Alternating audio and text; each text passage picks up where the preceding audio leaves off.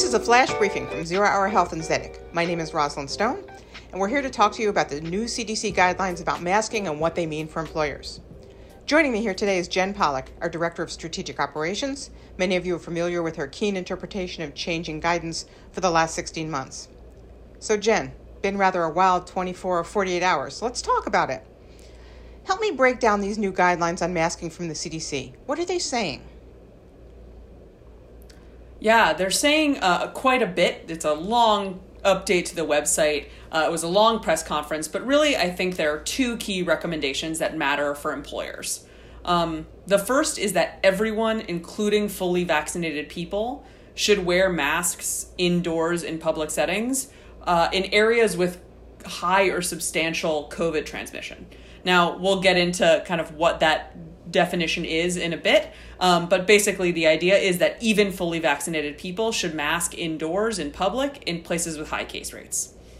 The other kind of big recommendation is that fully vaccinated people who have been exposed to someone COVID positive should get tested 3 to 5 days after that exposure, and then that they should wear a mask in public indoor settings for the next 14 days or until they get a negative test result. Thanks.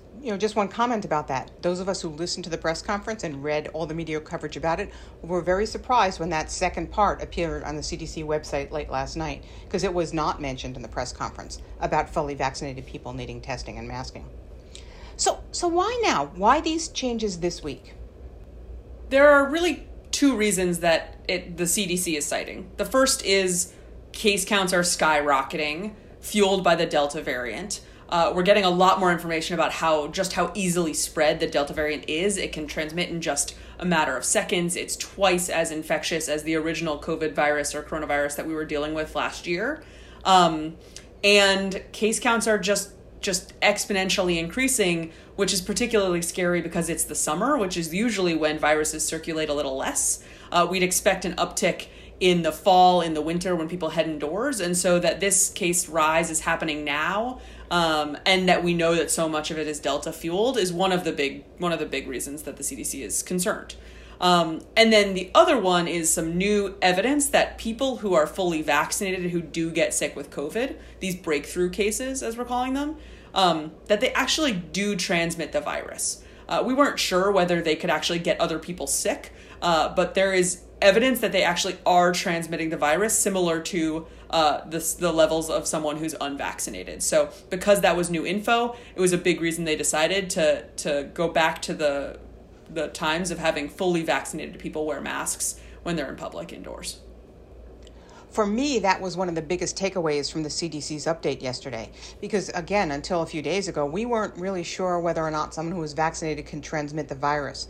But then to find out that vaccinated and unvaccinated had nearly identical viral loads was really quite startling new information, and the studies that supported it were very well documented. So let's talk about the vaccines themselves. How effective are they? Do they work? Yeah, absolutely. I think it's really important that we're very clear on this, that vaccines do work and they work really well, and that these changes are not because the vaccines are not working. Vaccines still significantly reduce your chance of getting COVID at all. They don't eliminate it, but they do significantly reduce it. And if you do get sick, you're going to be much, much less sick than you would be if you were unvaccinated. You almost certainly won't need to go to the hospital, and you almost certainly won't die if you're vaccinated and you do get COVID. And we've heard this number a lot, but I think it's really important to reiterate, 97% of people who are in the hospital in the US because of COVID are unvaccinated. So if you're vaccinated, you are less likely to get a breakthrough infection. You are much, much less likely to be very sick, to be hospitalized, or to die if you do end up getting sick with COVID when you're vaccinated. So that's such an important takeaway here. The messaging here, again, is vaccines do work. We just know some difference about the risks between transmission in vaccinated and unvaccinated people that's a little different than we thought before. But again, to reiterate that point, 97% of those who are hospitalized for COVID today are unvaccinated. That is just really a wild number. So let's get to the substantial or high transmission portion of the CDC's guidance yesterday. And we heard them talk about areas of substantial or high transmission. What does that mean, and why is it important to us? Yeah. So substantial or high transmission is actually has a number that goes with it. It's not just a kind of vague title. There's a distinct definition, and that means that if there's 50 cases per 100,000 people in the county, or if the percentage of total COVID tests that are positive is 8% or higher, then you're in an area that has substantial or high transmission.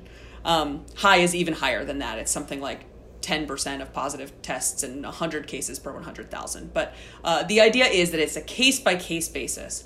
Now, there's an important piece of this, which is that actually changes week over week. So this week, you might be in a county that has moderate transmission, but next week, if your case rates rise, you might be in a place that has substantial. So that makes it pretty challenging for operators who are working in multiple counties to keep track of all of this across multiple counties in multiple states and week to week. And one of the more challenging questions we've had on this subject today is what happens when your employees live in one county and work in another. So they live in a county that's a high transmission or substantial transmission, and the place of business is in a lower transmission area. That's a challenging question, and one that the guidance didn't address. Let's circle back to this concept of fully vaccinated employees who've been exposed, that now the recommendation is that they should be tested in 3 to 5 days and masked for 14 days until they receive a negative result. There had been some reports earlier that we might expect that those employees who were exposed but fully vaccinated might need to be excluded. We were glad not to see that recommendation. What should employers do with this recommendation of testing and masking? Talk to me about your thoughts on that. Yeah, so I think our first recommendation is that the testing piece is incredibly complicated. It's very hard to actually implement on a large scale. Testing, knowing exactly which date someone was exposed, testing them 3 to 5 days later, and then implementing your mask policy based on that and making sure that they're wearing a mask in the meantime. Far simpler is just to require that anyone who is fully vaccinated and exposed wears a mask for 14 days, rather than dealing with the negative test results.